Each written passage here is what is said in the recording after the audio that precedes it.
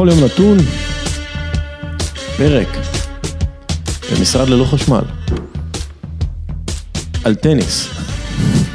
אתה גורם לזה להישמע יותר גרוע ממה שזה. איתי נמרוד דרור, הידוע כי נמרוד כותב על טניס. שלום. שלום רב אוריאל. אתה התאוששת מאתמול? לא, למען האמת לא. אני מרגיש כאילו קרוב משפחה שלי נפטר. ישנתי גרוע, חלמתי על זה, ואני בכלל לא צוחק. אני מתאר לעצמי. אני שאלתי אותך בוואטסאפ אם אתה בסדר, ואמרת שתשרוד. ואז הגעת לפה והאפוקליפסה, אין חשמל. אנחנו מקליטים עכשיו ואנחנו לא יודעים אם זה יישמע אי פעם. כן, זה הפודקאסט של פרד פלינסטון. אנחנו יושבים פה בחושך, לבד, עם המיקרופונים. יש בזה משהו קצת פרוורטי. הפודקאסט של פרד פלינסטון, היה איזה משהו עם טניס ופרד פלינסטון, אני זוכר. לא יודע, בטח השתמש באיזה דינוזאור או... לא יודע, זה... מחזיר כדורים או יורה כדורים או משהו כזה. לפני הכל, משחק באמיתי, בחסות קפה עילית טורקי. הכנתי לך שני נתונים. אני מאוד מקווה שאתה תצליח לענות עליהם, כי הם באמת נתונים קשים. זה באמיתי או לא באמיתי קשה. באמיתי קשה. אז ככה, נתון ראשון, ג'ון אייזנר השתתף ב4 מ10 המשחקים הארוכים בכל הזמנים. זה נתון ראשון.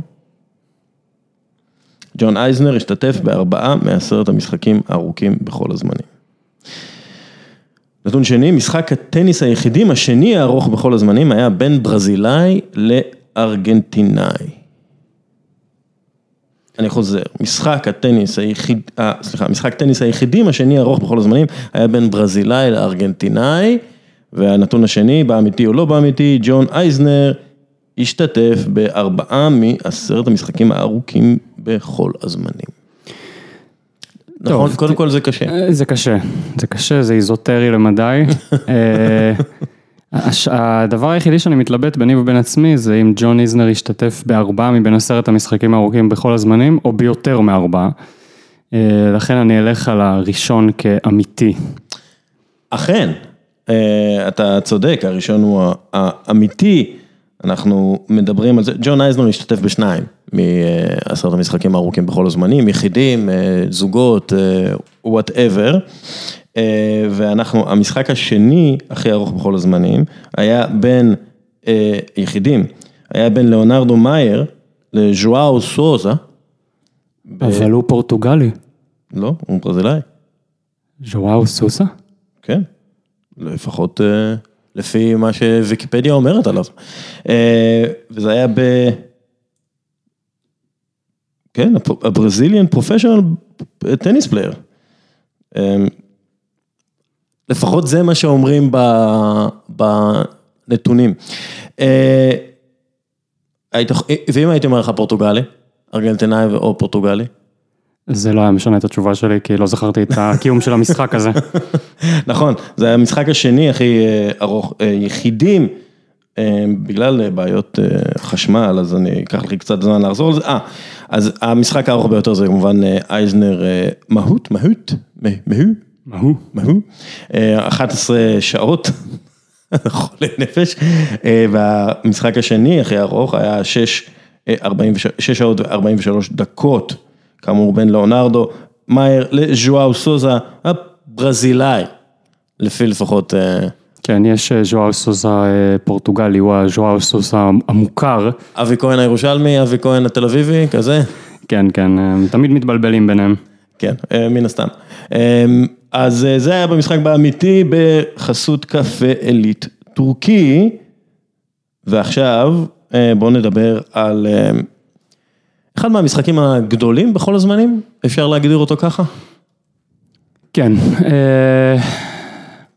טוב, מאיפה להתחיל בכלל מלתאר את הדבר הזה שהיה אתמול? זה מאוד מאוד קשה. בוא נתחיל עם הרגעים, מה קרה שם לפדרר, שהוא עם 2 נקודות לניצחון, ולא מצליח לעשות את זה.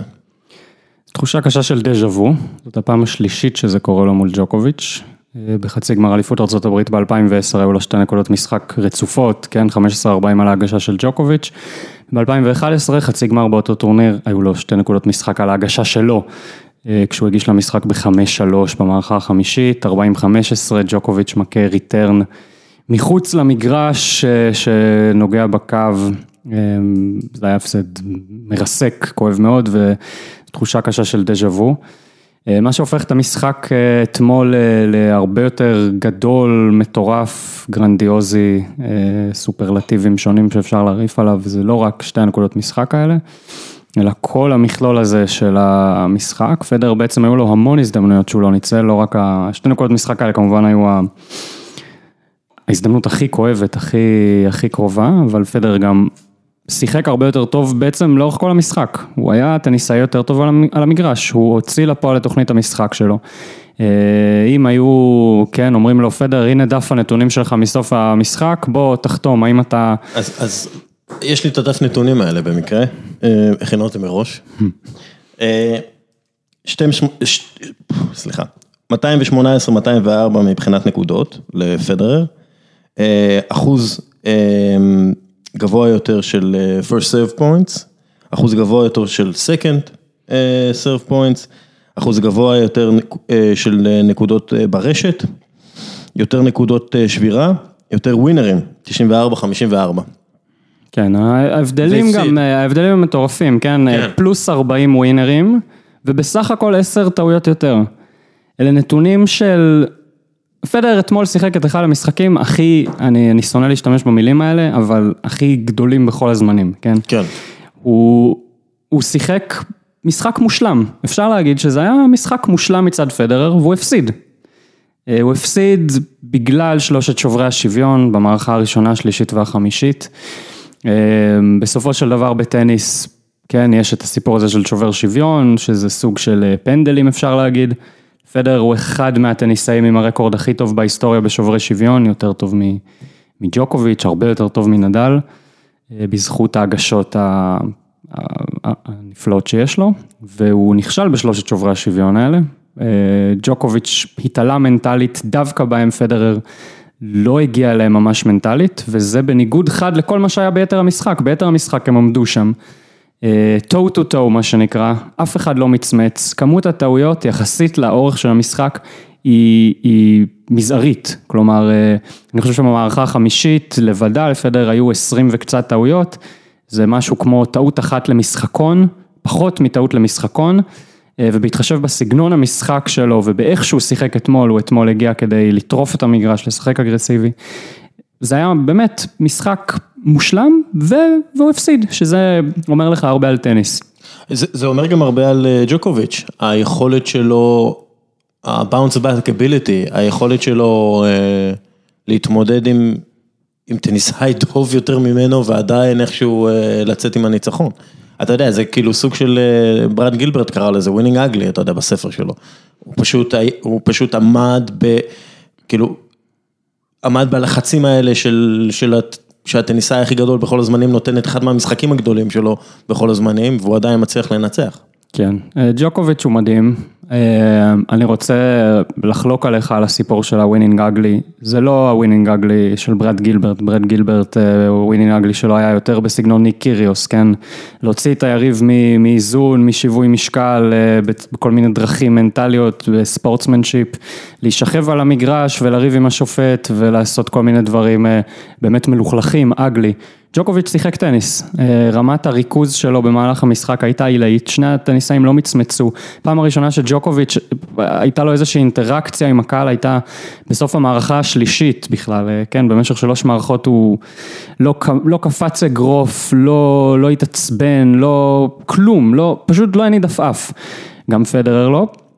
ג'וקוביץ' כן, סגנון המשחק שלו הוא פחות תקפי מזה של פדרר, הוא שמח להעריך נקודות, הוא שמח להחזיר כדורים, אבל זה לא איזה משחק דחפני, כן, אני קורא שקוראים לו הקיר הסרבי וטניס משעמם וכולי, הוא לא, זה קצת חוסר הבנה בעיניי להגיד שמדובר באיזה בן אדם שעומד ומחזיר כדורים.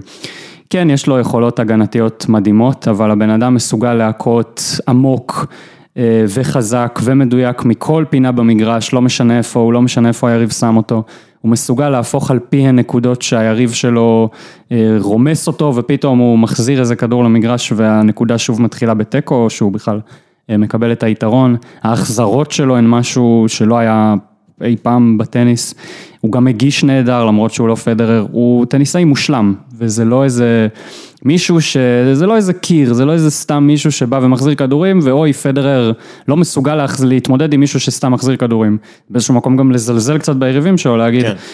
בן אדם שמחזיר כדורים ומנצח את היריבים. לא, גם היה לו שם כמה החלטות טקטיות, ובכלל החלטות אסטרטגיות שהן היו חכמות, היכולת שלו בעצם לפגוע בגוף של פדרר כל הזמן, כלומר כל הזמן להלחיץ אותו בקטע הזה, להכניס אותו לאזורים לא נוחים עבורו, זה היה טקטית ואסטרטגית מאוד חכם מצידו.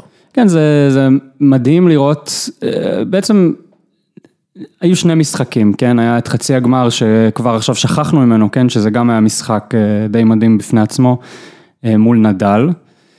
נדל אומר במסיבת העיתונאים, אחרי שהוא מפסיד, הוא אמר, בעצם לא מספיק לי להכות חזק כלפי פדרר, כן, אם אני פשוט אכה מהר וחזק, זה לא יכניע אותו, הוא טוב מדי, אני הייתי צריך להוציא אותו מאזור הנוחות שלו, הייתי צריך להריץ אותו, הייתי צריך לגרום לו לשחק חבטות שלא נוחות לו, ונדל נכשל לחלוטין, כישלון מוחץ, וכשאתה חושב, כן, מי זה נדל ומה היכולות שלו, זה די מדהים שהוא נכשל כל כך נחרצות, וג'וקוביץ' הצליח בזה, פדרר שיחק מאוד שונה מול ג'וקוביץ' מאשר מול נדל, למשל מול נדל הוא כמעט לא הכה סלייסים, הוא הכה כמעט רק טופספין מצד הבקאנד, ומאיזושהי סיבה שאני מודה שאני לא לגמרי מבין, לנדל היה מאוד מאוד קשה להתמודד עם הסיפור הזה, כלומר כשלא הייתה לו איזה נקודת go to כזאת, שהוא יכול ללכת אליה ולפרק אותה, הוא לא מצא תשובות.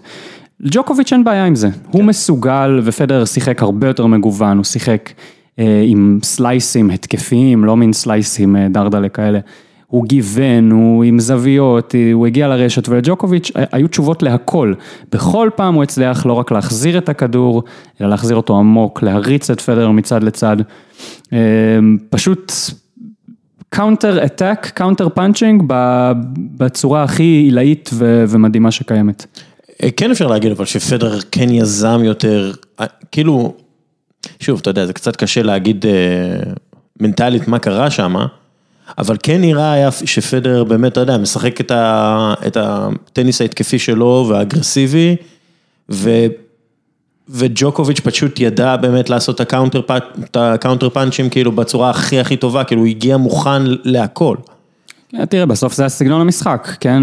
לא יהיה משחק בין פדרר לג'וקוביץ', ג'וקוביץ' יקה יותר ווינרים אולי כן, אבל מי שיוזם במשחקים האלה, מי שהולך על הקווים, מי שמחפש את הווינר, זה באופן טבעי פדרר, זה סגנון המשחק של פדרר, על זה הוא קם ונופל. פדרר לא יכול לשחק כמו ג'וקוביץ', וג'וקוביץ' גם כנראה לא יכול לשחק כמו פדרר, כן? אם ג'וקוביץ' ינסה לקצר נקודות, ללכת על ווינרים, אני לא אומר שהוא לא יכול לעשות את זה בכלל, הוא טניסאי מושלם, הוא יכול לעשות מה שהוא רוצה, אבל לאורך 5 מערכות לשחק כמו פדרר, הוא לא יכול, זה קרב בין סגנונות, זה גם חלק ממה שהפך את המשחק אתמול כל כך מעניין, זה חלק, בטניס המאצ'אפ הוא קריטי, הוא הופך את המשחק למעניין או למשעמם, המאצ'אפ בין ג'וקוביץ' למרי לצורך העניין בזמנו, שהיו די הרבה גמרי גרנד סלאם ביניהם, היה מזעזע, זה היה נורא, הטניס היה משמים, וזה בגלל שיש להם סגנון מאוד דומה, שכששני הסגנונות האלה נפגשים, זה לא כל כך אטרקטיבי, אבל כשהסגנון של ג'וקוביץ' נפגש מול הסגנון של פדרר, בעיניי זה המאצ'אפ הכי כיפי בסבב, כלומר הוא מספק את הטניס הכי מרהיב, יותר מפדרר נגד נדל, ויותר בעיניי מנדל נגד ג'וקוביץ'. אנחנו חייבים להדגיש ששוב זה מדהים, שכאילו לפני 11 שנה היה לנו גמר, אתה יודע, כאילו דומה בהוויה שלו, כלומר כולם דיברו עליו, ואתה יודע, היה מלא שעות, ונדל ופדרר וכל ה... כן, נדל ופדרר. כן, פדרר נשאל על זה במסיבת עיתונאים, איפה אתה רואה את הדמיון בין הגמר, בין 2008 לאתמול, והוא אומר, תשמעו, הוא דיבר על דברים שהם חצי קשורים, כן? הוא אומר, תשמעו, ב-2008 היו הפסקות גשם, התקרבנו לערב, כן, אם אתה חושב על זה, היו אולי נקודות דמיון, הנקודת דמיון שאני רואה זה שבשתי הפעמים הפסדתי. כן. אפשר להגיד שמדובר בטניסאי הגדול ביותר בהיסטוריה שמפסיד לטניסאי הגדול ביותר בעשור האחרון? תראה, זה שאלות שאין להן תשובה חד משמעית, ומי שאומר, פדרר הוא הכי גדול בכל הזמנים, נקודה, ואין על מה לדבר, ולא יהיה לעולם על מה לדבר, אני מפקפק בכנות וביושר של אותו אדם. יש פה פייט רציני על המשבצות האלה, כן, מי הכי גדול בכל הזמנים, ג'וקוביץ' נותן פייט, הדברים שהוא עשה בעשור האחרון הם די לא נתפסים, כן, מאז 2011 הוא זכה ב-15 תארי גרנד סלאם, כולם, אני חושב, חוץ מאחד על הראש של פדרר או נדל או מארי, זה היה קרב בין שניים מהטניסאים הכי גדולים בכל הזמנים, אולי לימים מתברר שני הטניסאים הכי גדולים בכל הזמנים, כן. כן. מאז שרוג'ר פדרר זוכה בווימבלדון הראשון שלו ב-2003, שזה נראה לפני המון זמן. זה לפני המון זמן, 16 שנים. כן. הוא זכה ב-20 גרנד סלאמים, מ-64. נדל, 18, ג'וקוביץ' 16. השלושה זכו ב-54 מ-65. כלומר, 83%. אני לא זוכר איזה, אתה יודע, גם הכי דומיננטים בכל ענף ספורט, אני לא זוכר דבר כזה, במשך כל כך הרבה זמן, אנחנו מתקרבים לשני עשורים. זה לא נתפס, באמת, זה פשוט לא נתפס, בטניס בטח שלא הדבר כזה, אני לא מכיר את כל ענפי הספורט בעולם, אני לא יוצא בהצהרות גורפות, אבל נדמה לי שזה באמת משהו הזוי, וזה לא רק הדומיננטיות, אלא זה גם המשחקים המדהימים שהיו ביניהם, כן, ב-2008 היה את גמר ווימבלדון ההוא, שהוא ללא עוררין המשחק הכי גדול בכל הזמנים, אולי עכשיו עם עוררין, כי המשחק אתמול התקרב אליו, ב-2012 היה לנו את הגמר ההוא באוסטרליה, הגמר גרנד סלאם הכי ארוך בכל הזמנים, נדל וג'וקוביץ', שזה גם היה תופעה, כן, הם דחפו אחד את השני כל כך עמוק מעבר לקצה גבול היכולת שבטקס הענקת הגביעים היו צריכים להביא להם כיסאות, הם לא היו מסוגלים לעמוד. ועכשיו הגמר הזה שאולי סוגר, כן, בין כל שניים מבין שלושת הטניסאים האלה, עכשיו היה משחק שהוא בלתי נשכח, הם הביאו את הספורט הזה לגבהים חדשים. כלומר, אני לא יודע אם הם המציאו מחדש את הספורט, כן, הספורט היה שם לפניהם והוא היה שם אחריהם, אבל מה שהם עשו בעולם הטניס, הוא לקחת את הדבר הזה ולהביא אותו לרמה הבאה. כן, ואנחנו צריכים, אני גם אומר את זה לאנשים שאוהבים את מסי.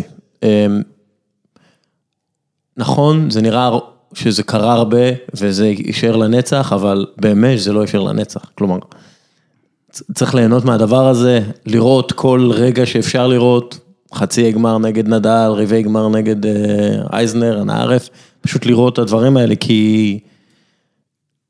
כי זה באמת רגעים אחרונים של הקריירה שלו, כלומר, כשאנחנו מסתכלים היסטורית. כן, פדרר, אם הוא כלומר, כרגע נראה, וזה הכל ספקולציות, כי פדרר מפי הסוס מעולם לא שמענו שום הצהרה, אבל הוא רוצה לשחק באולימפיאדה בשנה הבאה. זוכר שאמרו שהוא רוצה לפרוש ביורו 2016. אחרי ריו, כן, הוא אמר אני רוצה לשחק בריו ב-2016, ואז היה נשמע לי מופרך, שהוא ימשוך עד גיל, עד אולימפיאדת 2016, כן, הוא היה בין, כמה זה יוצא? 35? כן. 35, זה גיל שטניסאים חוץ מאגסי, קונורס, די מעטים, אנשים לא משחקים בגיל הזה. קונור שיחק עד גיל 40. קונור שיחק עד גיל 40 בערך, 39-40, אבל שנים הוא לא היה כבר ברמה ופדרר לא רק משחק בגיל 38, הוא היה בן 38 עוד 3 שבועות, פחות מ3 שבועות, הוא הטניסאי השני הכי טוב בעולם, בגיל 38. והוא עם הכי הרבה ניצחונות העונה. כן, ובגמר היה לו 94 ווינרים, שזה הכי הרבה בכל הקריירה שלו. כן, וגם ראיתי איזו סטטיסטיקה, שזה בכלל לא יודע איך אפשר לאמת אותה, אבל מאז ש-IBM התחילו לעקוב אחרי סטטיסטיקות בגמר ווימבלדון, הייתה אתמול את הנקודה הכי ארוכה אי פעם בגמר ווימבלדון, 35 חבטות, בטניס דשא זה באמת לא נתפס, ופדר ניצח בה. כן. וזה היה הגמר הכי ארוך בווימבלדון בכל הזמנים, כן? פדר בגיל 38 עם 2 מאץ' פוינטס. אתה בסדר? אנחנו יכולים להמשיך? אנחנו יכולים להמשיך, אני לא יודע לאן יש להמשיך מהדבר הזה, אבל... בוא נדבר קצת, אתה יודע, גם ראיתי לפני הטורניר, על האנליטיקס במשחק, בטניס, וגם אז עשיתי איזושהי כתבה על חברה, דיוויז'ן, שהם ישראלים שעושים אנליטיקס לטניס. כמה זה הולך להשפיע על הטניס? כי זה משהו שעכשיו ממש נכנס. זה מאוד מעניין בראי המשחק של אתמול, כי בראי המשחק של אתמול, פדר ניצח בכל קטגוריה אנליטית סטנדרטית, והפסידו משחק. בגלל זה אנחנו האנליטיקס, אנחנו החבר'ה של האנליטיקס, אנחנו אוהבים את זה, כי אומרים, מה, בסדר, ניצחון, זה לא חשוב. יש לו יותר ווינרים. כן, לא, אני חושב שטניס הוא ספורט מאוד מפגר בקטע של סטטיסטיקה. אני לא יודע, כן, בכתבה שלך שקראתי, אז סשה זוורב למשל מספר שהוא נעזר הרבה בסטטיסטיקה לפני הניצחונות שלו מול פדרר וג'וקוביץ' בטורניר סוף העונה בשנה שעברה, 2 משחקים שהוא באמת מאוד הרשים בהם. אם הסטטיסטיקות האלה הן באמת משמעותיות, הן לא הסטטיסטיקות שאנחנו מכירים, אחוזי הגשה ראשונה וווינרים וכל השטויות האלה, זה לא, שחקן תגיד לו תכניס יותר הגשה ראשונה, בסדר, הוא יכול להוריד 10 קמ"ש מהגשה ולהכניס, זה לא מה שמנצח משחקים וזה לא התחכום הגדול. אז מה כן? התחכום הגדול?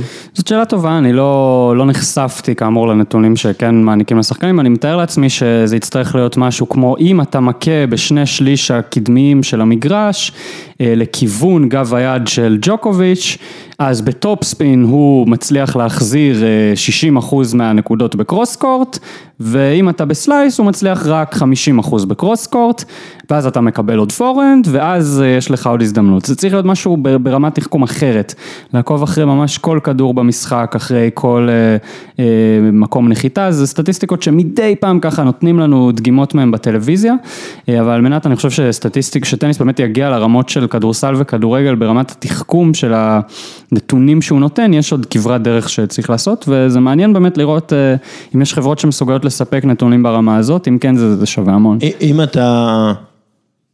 אם אתה כאילו מאמן, נגיד, אני עכשיו החלטתי שאתה מאמן של פדרר. כן. אוקיי? Listen, Roger, this is not good. You do backslice. מה הנתון שאתה מחפש? מה הנתון שאתה היית רוצה לשמוע עליו או לראות? זאת שאלה טובה. תראה, זה שונה מאוד מול כל שחקן ושחקן, כן? ושוב, אמרנו, תוכנית המשחק הייתה שונה מול נדל מאשר מול ג'וקוביץ'.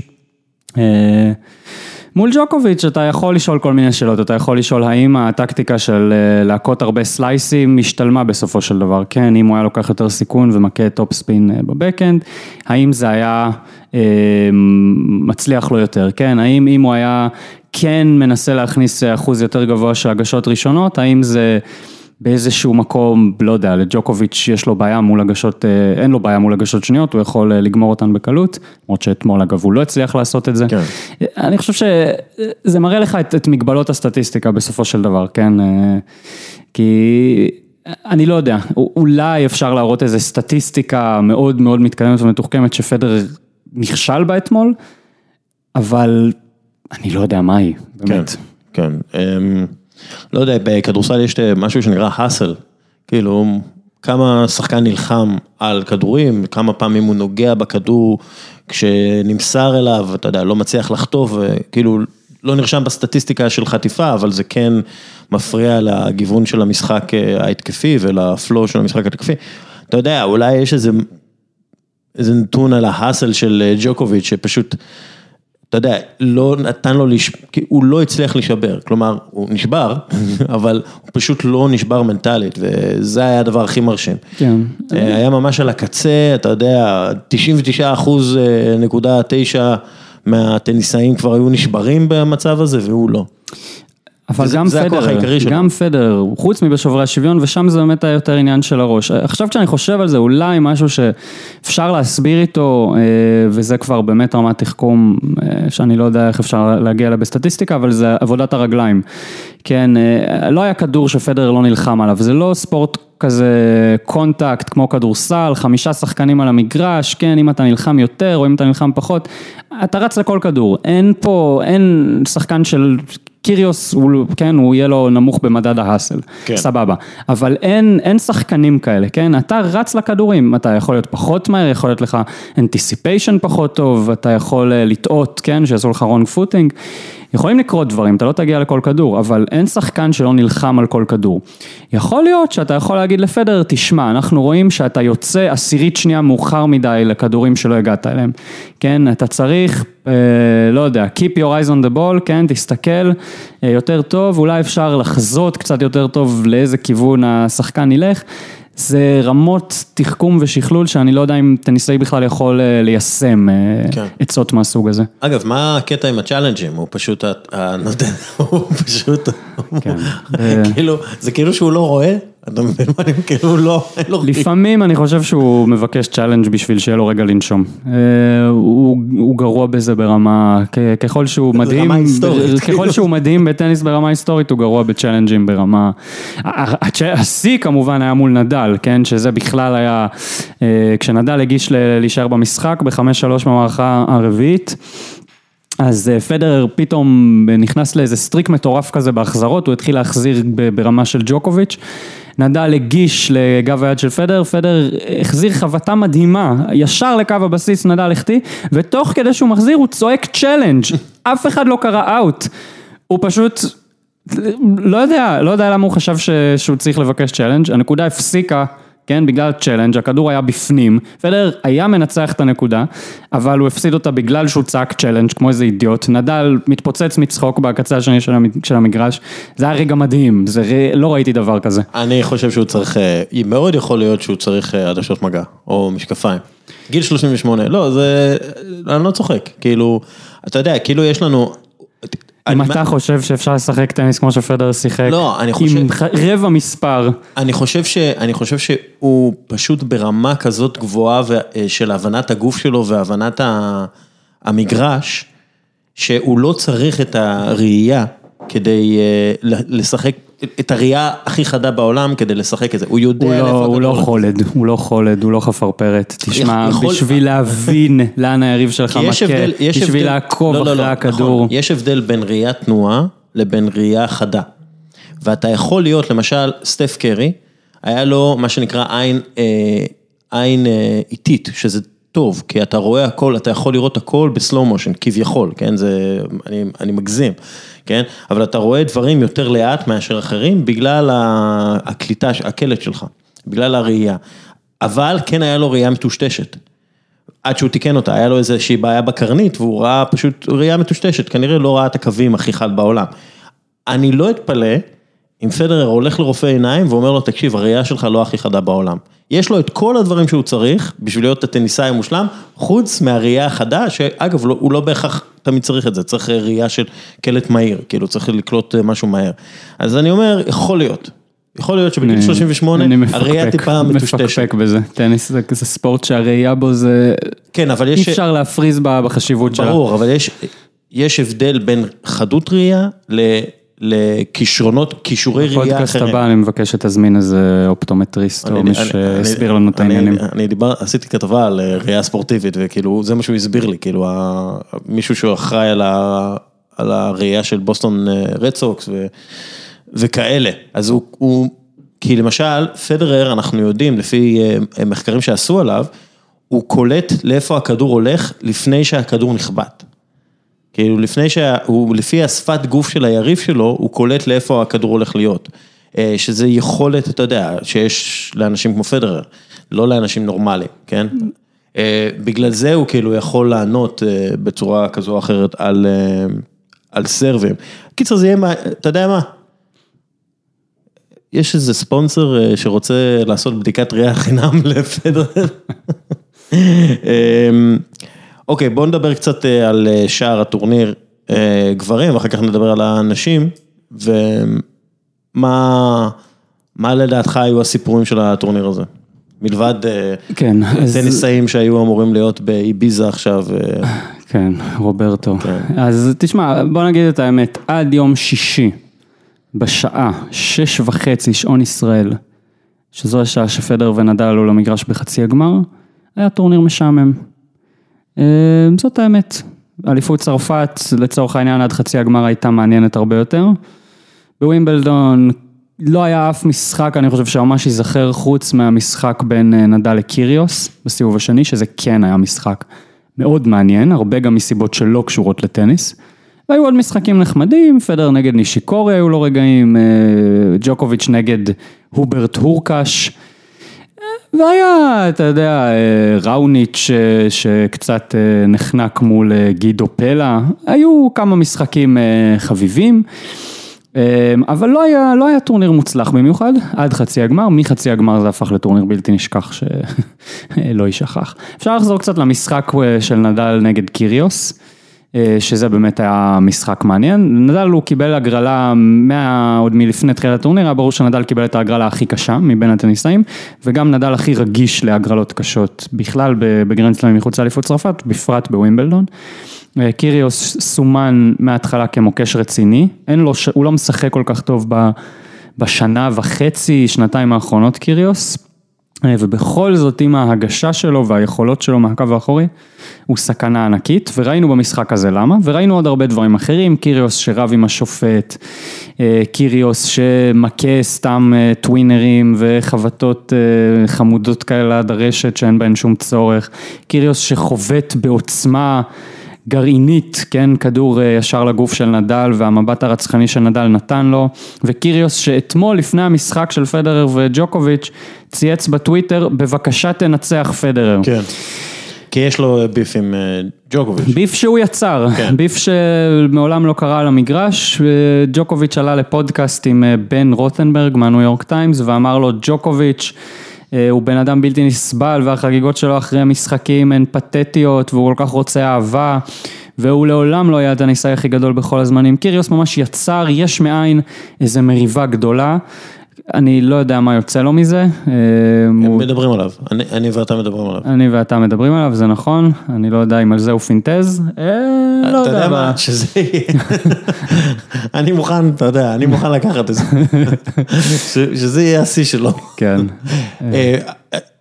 שנייה, נחזור שנייה לווימבלדון, אבל כן, ג'וקוביץ', זה היה כאילו הטקס הכי משונה שאני ראיתי.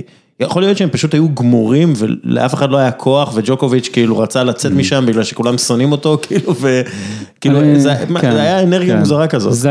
אני מסכים, אני חושב שג'וקוביץ' גם אמר, אני עליתי למגרש אתמול, בכוונה אחת, והיא להישאר רגוע. אני דמיינתי בראש, אני עשיתי חזרות עם עצמי לפני המשחק, מה הולך להיות? אני ידעתי שאני הולך להיכנס לסיטואציות מאוד מורכבות, וידעתי שכל הקהל הולך להיות נגדי. כל זה היה ברור וידוע מראש, אני דמיינתי את זה לעצמי, אני הגעתי למגרש מוכן, ולכן הצלחתי להישאר רגוע כל המשחק. ואני חושב שהמיינדסט הזה, שהוא מופלא, הוא מדהים, 5 שעות, כל הקהל נגדך, אתה מול תצוגת טניס מרהיבה, ואתה עומד בזה. כן. זה יכול להיות מנטלית מדהימה. כשפדרר שם שבר לפני הסרף שהוא איבד, כן. היה ממש, אתה יודע, זה היה כאילו חגיגת שער בדקה ה-90. כן. זה היה ממש ככה, זה היה תחושה כזאת, והם לא הצליחו להירגע הקהל במשך איזה 5 דקות כאילו, כן.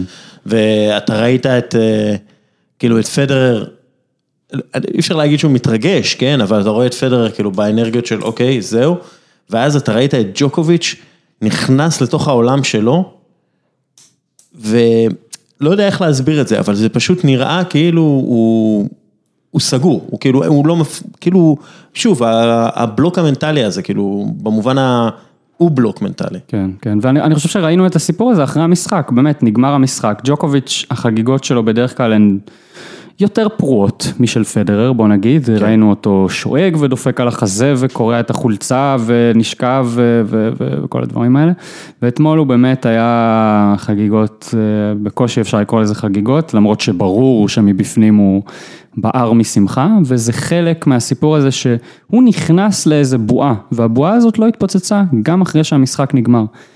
אתה לא 5 שעות מצליח להישאר בעולם סגור לחלוטין ולהתעלם מהקהל, ובשנייה אתה משחרר את כל הסיפור הזה.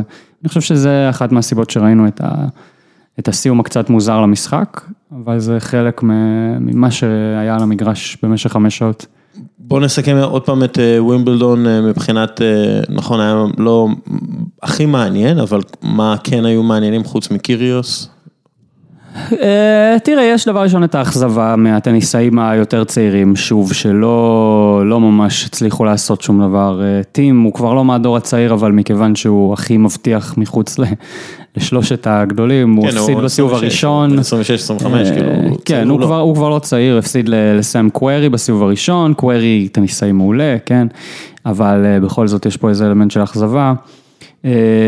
שפובל הוא הפסיד מוקדם, זוורב בתקופה זווה, ציציפס הפסיד לפביאנו, שזה לא איזה אריה דשא מפואר, הפסיד נורא מאכזב.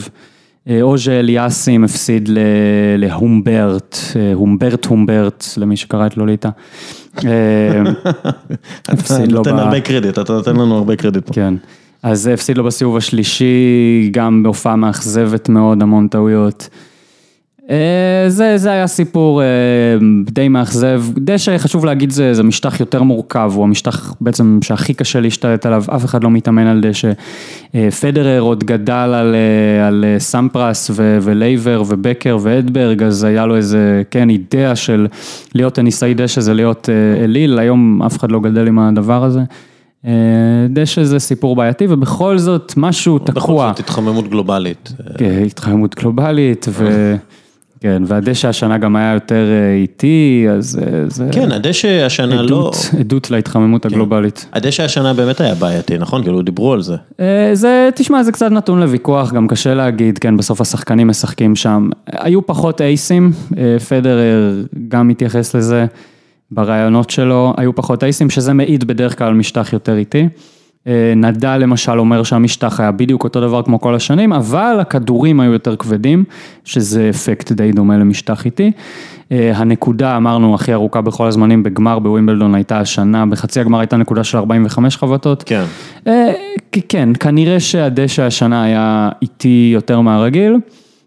בסופו של דבר זה לא כל כך השפיע על התוצאה של הטורניר, כנראה במהלך הטורניר זה כן... ראינו פלה ובאוטיסטה הגות מגיעים ומשחקים ברבע גמר, זה די יוצא דופן. כן.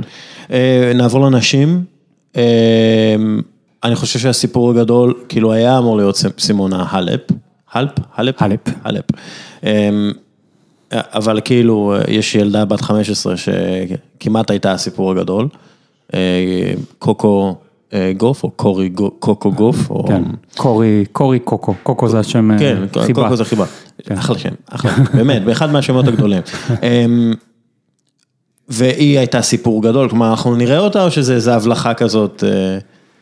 תראה, מה שבסבב אנשים קצת קשה, כן, בעיקר למי שלא עוקב צמוד, זה שאתה לא ממש יכול לדעת, כלומר, מי שמככבת היום יכולה להיעלם, ראינו כמה דוגמאות לא בשנים האחרונות, אולי הכי בולטת זה ג'יני בושר, כן, שהגיע ברציפות לשני חצאי גמר באליפות אוסטרליה ובאליפות צרפת, הגיע לגמר ווימבלדון, מטאור נוסק, ומאז היא כלום ושום דבר, כן, בקושי מצליחה להיכנס למאה הראשונה, וראינו עוד הרבה מקרים כאלה, ככה שאי אפשר לחזות את העתיד, כלומר, קשה לדעת. למה זה?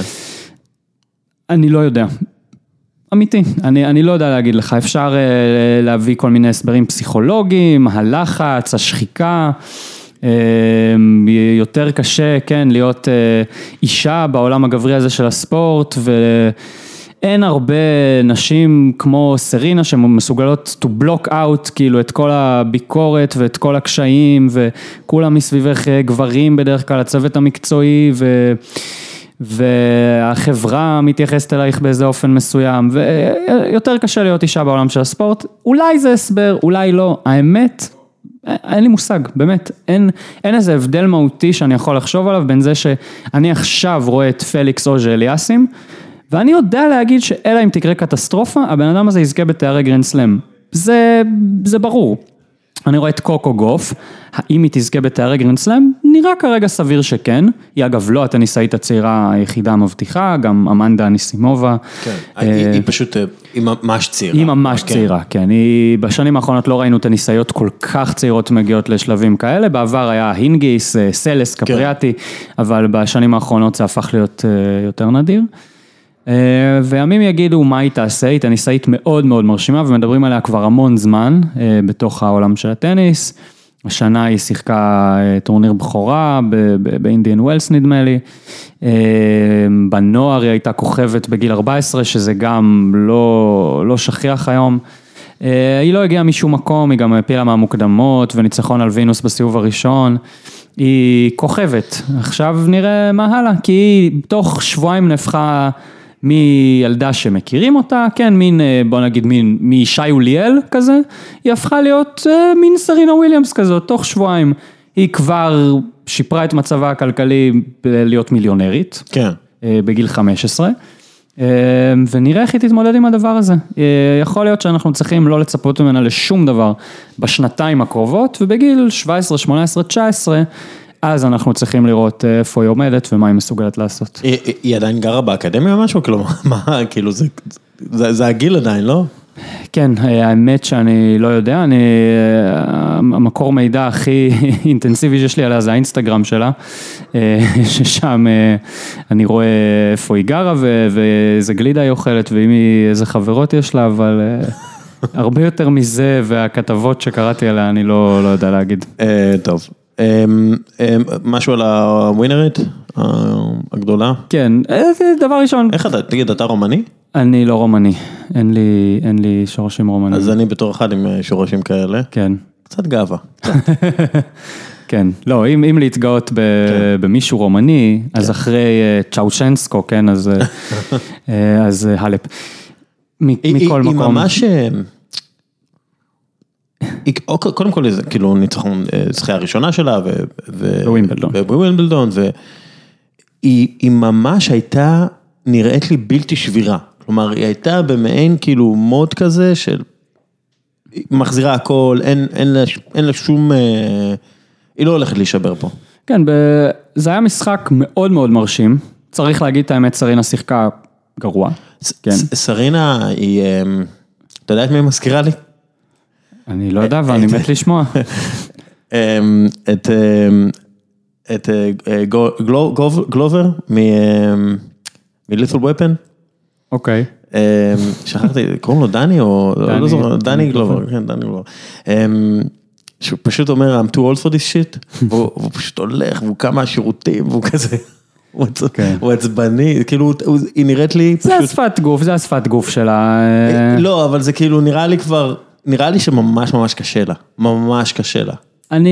ואז כאילו מגיעה הרומניה הזאת, ופשוט לא נשברת.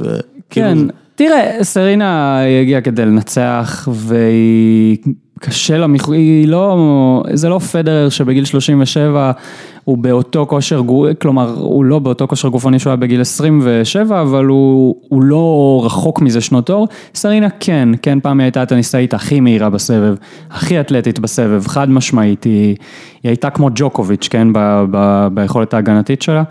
היום היא כבר די רחוקה מזה, וקשה לה מחוץ למגרש, היא סובלת הרבה מפציעות, אחרי הלידה היא סבלה מסיבוכים רפואיים די חמורים, היא לא מסוגלת להתאמן כמו פעם, היא לא משחקת כמעט בעצם בטורנירים, ובכל זאת חשוב לה מאוד, אחרי כל מה שהיא השיגה וכל מה שהיא עשתה, להמשיך להילחם על הגרנד סלאם הזה. היא לא שם כי היא עייפה, היא שם כי היא מתה לנצח, היא הייתה הטניסאית הכי חזקה מנטלית, אולי ever, כן, הדברים שהיא עשתה הם מדהימים, אבל בשנה האחרונה, הגמר השנה שעברה מול קרבר, הגמר השנה שעברה מול אוסקה, והגמר השנה מול הלפ, שיחקה נהדר לאורך כל הטורניר, ושיחקה נורא בגמר. כן. שזה גם שאלה לפסיכולוגים של ספורט. אבל השנה היא לא באמת שיחקה נהדר, כאילו, שוב, היא נראית לי גמורה, היא באמת נראית לי כבר, אתה יודע, כאילו, עייפה מאוד, וזה שהיא מצליחה כל כך, זה, אתה יודע, עדות לגדולה שלה. כן, תראה, היו לה רגעים, בהחלט היו, בחצי הגמר מול ריסק, ריסק שיחקה מופלא, די כל הטורניר, נכון, היא לא ברמה של הלפ, היא בטח לא ברמה של סרינה, אבל היא נתנה לה פייט רציני, חיים קשים, מערכה שלישית מאוד צמודה, וסרינה ניצחה את המשחק הזה, היא לא, אף אחד לא, ריסק לא הניקה לה אותו, היא נלחמה שם, ובאופן משמעותי הרמה שלה בגמר הייתה יותר נמוכה, כן?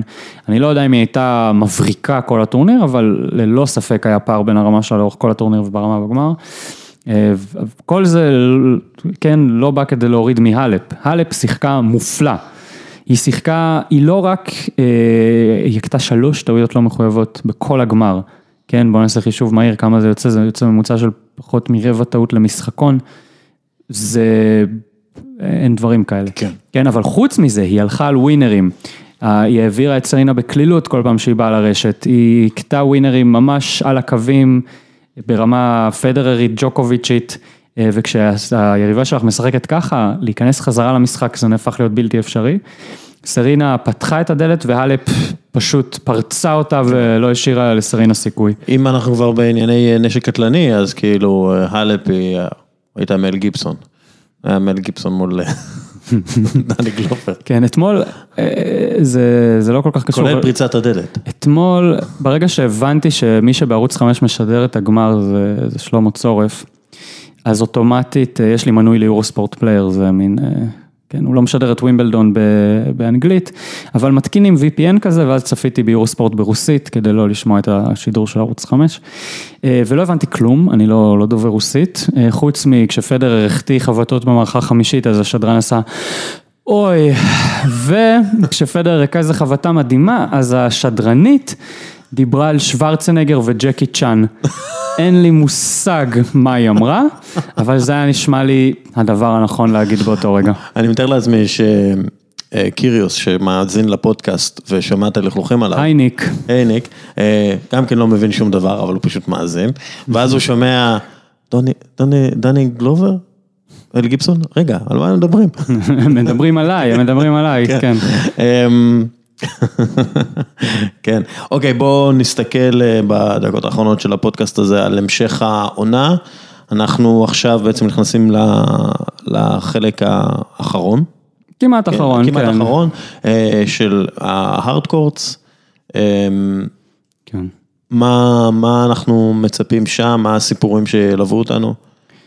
הסיפור, כן, אחרי אליפות צרפת דיברנו קצת מה היה הסיפור בווימבלדון, ואמרתי שהסיפור יהיה הקרב ההיסטורי בין פדרר לג'וקוביץ' ונדל, ואכן זה היה הסיפור, והסיפור הזה צפוי להמשיך, כן, כל עוד שלושתם משחקים ברמה שהם משחקים כרגע, תשמע, גיל או גיל, צעירים לא צעירים, הם שלושת הניסאים היסטוריים, פנומנים, הסופרלטיביים לא מספיקים, וכל עוד הם משחקים ככה הם יזכו בכל תואר גדול, כן, אלא אם תהיה איזו הופעה, משהו מטורף שאי אפשר לצפות לו. האם יש כמה שאלות, אני חושב ש... ניק, אנחנו מדברים עליך, ניק. יש כמה שאלות שאפשר לשאול את עצמנו. א', האם פדרר יכול להתאושש מנטלית מהדבר הזה שקרה לו אתמול? מכל ההפסדים בקריירה, פדרר כנראה ספג את הכמות הכי גדולה של הפסדים מרסקים שוברי לב. מווימבלדון 2008 ולפני זה רומא 2006 וההפסדים לנדל בצרפת ואוסטרליה 2009. ואחר כך מול ג'וקוביץ' בארצות הברית 2010 ו-2011 ובווימבלדון 2014 ובאוסטרליה מול נדל ב-2012 וגם ב-2014 כמות ההפסדים ואני באמת אפשר להמשיך בשנה שעברה מול אנדרסון והדבר הזה שקרה לו באליפות ארצות הברית כן ובאליפות אוסטרליה השנה מול ציציפס הוא מפסיד בלי סוף, הפסדים מרסקים, שוברי לב, והוא מתאושש, שזה אולי בסוף הדבר באמת הכי מופלא בפדרר, אבל האם הוא יצליח להתאושש מזה, זה, לעמוד כל כך קרוב בגיל 38 לגמר לגרנדסלאם 21, 2 מאץ' פוינטס מול ג'וקוביץ', יריב אולי, שאולי לימים יהיה הכי גדול שלו, על התואר של הטניסאי הכי גדול בכל הזמנים, להפסיד, זה שובר לב, זה יכול לרסק, ובשלב שהוא נמצא בקריירה, זה יכול באיזשהו מובן לגמור לו את הקריירה, כן? ואנחנו צריכים לעקוב ולראות איך הוא מתאושש מהדבר הזה. נדל, משחק השנה מעולה, הוא משחק נפלא, כן, היו לו שני הפסדים כואבים מול ג'וקוביץ' ומול פדרר באוסטרליה ובווימבלדון, אבל זה שני הפסדים מול טניסאים ששיחקו טניס על מהחלל, כן, מול כל טניסאי אחר בעולם הוא עדיין אמור לנצח, ועם קצת מזל וקצת קצת ככה אנרגיות, הוא עוד יכול לקחת את אליפות ארצות הברית. איזה טורנירים עכשיו אתה מצפה לראות אותם? פדר כנראה שחק, כלומר, עכשיו יש איזה 3 שבועות של ככה, קצת חיימר באירופה, קצת טורנירים קטנים בארצות הברית, לא נראה אותם. כן, שלא נראה אותם. נראה, הטניסאי הכי חשוב אולי שנראה זה טים, שישחק, יש לו טורניר ביתי באוסטריה, אבל אז יש את 2 טורנירי המאסטרס, זה עוד איזה 3 שבועות, בסינסינטי ובטורונטו, במונטריאול, מונטריאול זה השנה. אז את פדר נראה רק בסינסינטי, לא נראה אותו במונטריאול. את נדל, אני מאמין שיש סיכוי שנראה רק במונטריאול ולא בסינסינטי. ג'וקוביץ' כנראה ישחק בשניהם. פדרר בסינסינטי זה הטורניר בעצם אחד הכי מוצלחים שלו, טורניר המאסטרס שהוא הכי אוהב. זה מבחן מאוד טוב לראות איפה הוא עומד. ואנחנו מצפים כרגע לראות את ג'וקוביץ' שלוקח את אליפות ארצות הברית. זו כרגע הציפייה הסבירה, מגיע ל-17 תארי גרנד סלאם אם הוא עושה את זה, 1 מאחורי נדל, 3 מאחורי פדרר, אם הוא עושה את זה אני חושב שאפשר לטעון שהוא עוקף את נדל כבר, מבחינה היסטורית, 1 מאחוריו ועם הרקורד שיש לו מול נדל, כבר קשה לעשות את הקייס, כן, אם אפשר לעשות קייס של נדל נגד פדרר על בסיס הראש בראש, אז ג'וקוביץ' כבר עוקף את נדל, כן. וזה יהיה הסיפור, כן, וכמובן אנחנו נמשיך לעקוב אחרי הצעירים, ועל משטחים הקשים יהיה להם יותר קל, מכירים אותם הרבה יותר טוב, בטח הצפון אמריקאים מביניהם. אני זוכר את הטניס בסינסינטי, את הטורניר, רק בגלל הגביע שיש להם, שזה מעין מנורה כזאת. כן. זה נראה כמו משהו שגנבו מהבית של סבתא. אגרטל. כן, אגרטל. כן, אגרטל כזה. אנחנו צריכים פרס. יש גביעים יותר מוזרים, למשל הגביע בפריז, בטורניר מאסטרס בפריז, הוא נראה כמו דילדו, שמלופף מסביבו נחש, משהו בסגנון הזה. אז יש דברים יותר מוזרים. כן, אבל זה פשוט נראה כאילו שממש לקחו את זה מאיזה בית של מישהי מסינסינטי, ואמרו, טוב, תעשו מזה גביע. כן, ומה עם הסרוויס, הגשת פירות וגבינות של... כן, אבל זה, אתה יודע, זה לא... ווימבלדון. כן, אבל זה כאילו סרוויס, אתה מבין? זה לא כזה... כן, יש את זה בבית של המלכה. סבתא, תוציא את הפרחים מהר, אנחנו צריכים עכשיו גביע, כן. כן, אז זה תמיד נראה לי ככה. איזה עוד גביעים מוזרים יש? יש בסין איזה משהו... כן, לא, יש כמה. לא, זה של פריז הוא הזה עם הענפים, לא? נכון, אני יכול להיות שהתבלבלתי בין פריז ומדריד. יכול להיות שהתבלבלתי עם מדריד, בפריז כן, זה מין עץ כזה. עץ כזה שנראה כמו איזה קרניים של אייל שהיה בצ'רנוביל, לא? תראי את זה, ביורוספורט ב-2012, אני בדיוק עכשיו עושה את הבדיקה.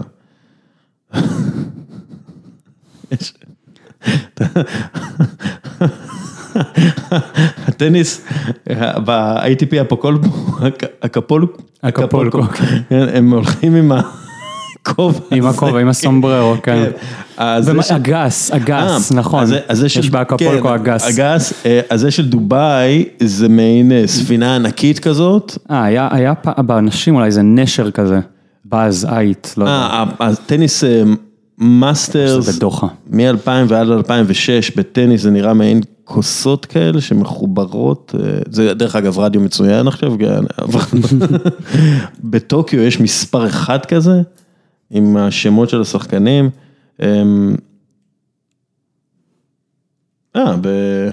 זה מגניב, בטורונטו, ב-WTA, זה מחבט מזכוכית. כן, ופעם היה טורניר באנטוורפ, אנטוורפן, שהיה מין מחבט משובץ בזהב ויהלומים, ומי שהייתה אמורה לזכות בו 3 פעמים ב5 שנים הייתה מקבלת אותו הביתה, אבל הטורניר פשט רגל ונסגר. ופדרר פעם קיבל מתנה פרה. כן, טוב. זה אנחנו... וגם מין... אתה ידעת את זה? גם, כן, וגם מין... הפרה הייתה אחרי שהוא זכה בווימבלדון, נדמה לי, ב-2003, בגשטד. לא, זה בגשטד, הם ניקו לו את הפרה על הזכייה בווימבלדון. אם אני לא טועה באותה שנה, הוא הפסיד בגשטד, הוא הפסיד לאיז'י נובק ב5 מערכות. מה אתה היית עושה מיודון לך פרה? ג'וליאט קראו לה פרה, היא כבר לא איתנו. פדר פעם נשאל על הפרה, והוא אמר שהכינו ממנה כנראה איזה המבורגר. ובשנה אחרי זה, הוא גם זכה שוב בווימבלדון, הוא הגיע לגשטד, אם אני לא טועה, הוא גם זכה בתואר אז, והוא קיבל מין דיג'רידו ענק כזה, שזה גם, זה מופרך לא פחות מהפרה. יש כמה תארים מגניבים, זה מה שכיף בטניס, יש לך כל כך הרבה תארים ופרסים וכאלה, אתה יכול to go wild. טוב, עכשיו שכחתי איך נראה התואר של ה-US Open. ה-US Open זה גביע. גביע, נכון, זה הכי גנרי בעולם, כאילו. סולידי, לא, כן. כן, צריך לעשות אולי, לא יודע, גביע עם פאה של דונלד טראמפ או משהו, אתה יודע. כן, נקניקיה גדולה. נקניקיה גדולה. נמרוד, תודה רבה לך. יש כוח גדול. יש לך עוד איזה משהו שאתה רוצה להוסיף לפני שאנחנו מסיימים פה? הייתי מקלל את ג'וקוביץ', אבל... לא, אנחנו קלאסי. אנחנו... נקלל את ניק קיריוס. לא נרד לרמה הזאת. כן. תודה רבה לך על האינסייטס שלך לגבי טניס, ווימבלדון, רוג'ר פדרר, ג'וקוביץ', יימח שמו, וסתם. אני מאוד מחבב גם את ג'וקוביץ', גם את נדל, גם את פדרר. פדרר הוא מבחינתי מספר אחד, אבל השניים האחרים אני ממש אוהב אותם. למרות שהם רעים ולוקחים לפדרר פרסים. תודה רבה לכם על ההאזנה. אנחנו פה בתנאי הקרב מסיימים. תודה רבה לקפה אלי טורקי על החסות. פירוט הפרק בחסות לשכת המסחר הודו ישראל. ותודה רבה לכם. מאזינים יקרים, וגם לך מאזין יקר שנשאר עד הסוף. יאללה ביי.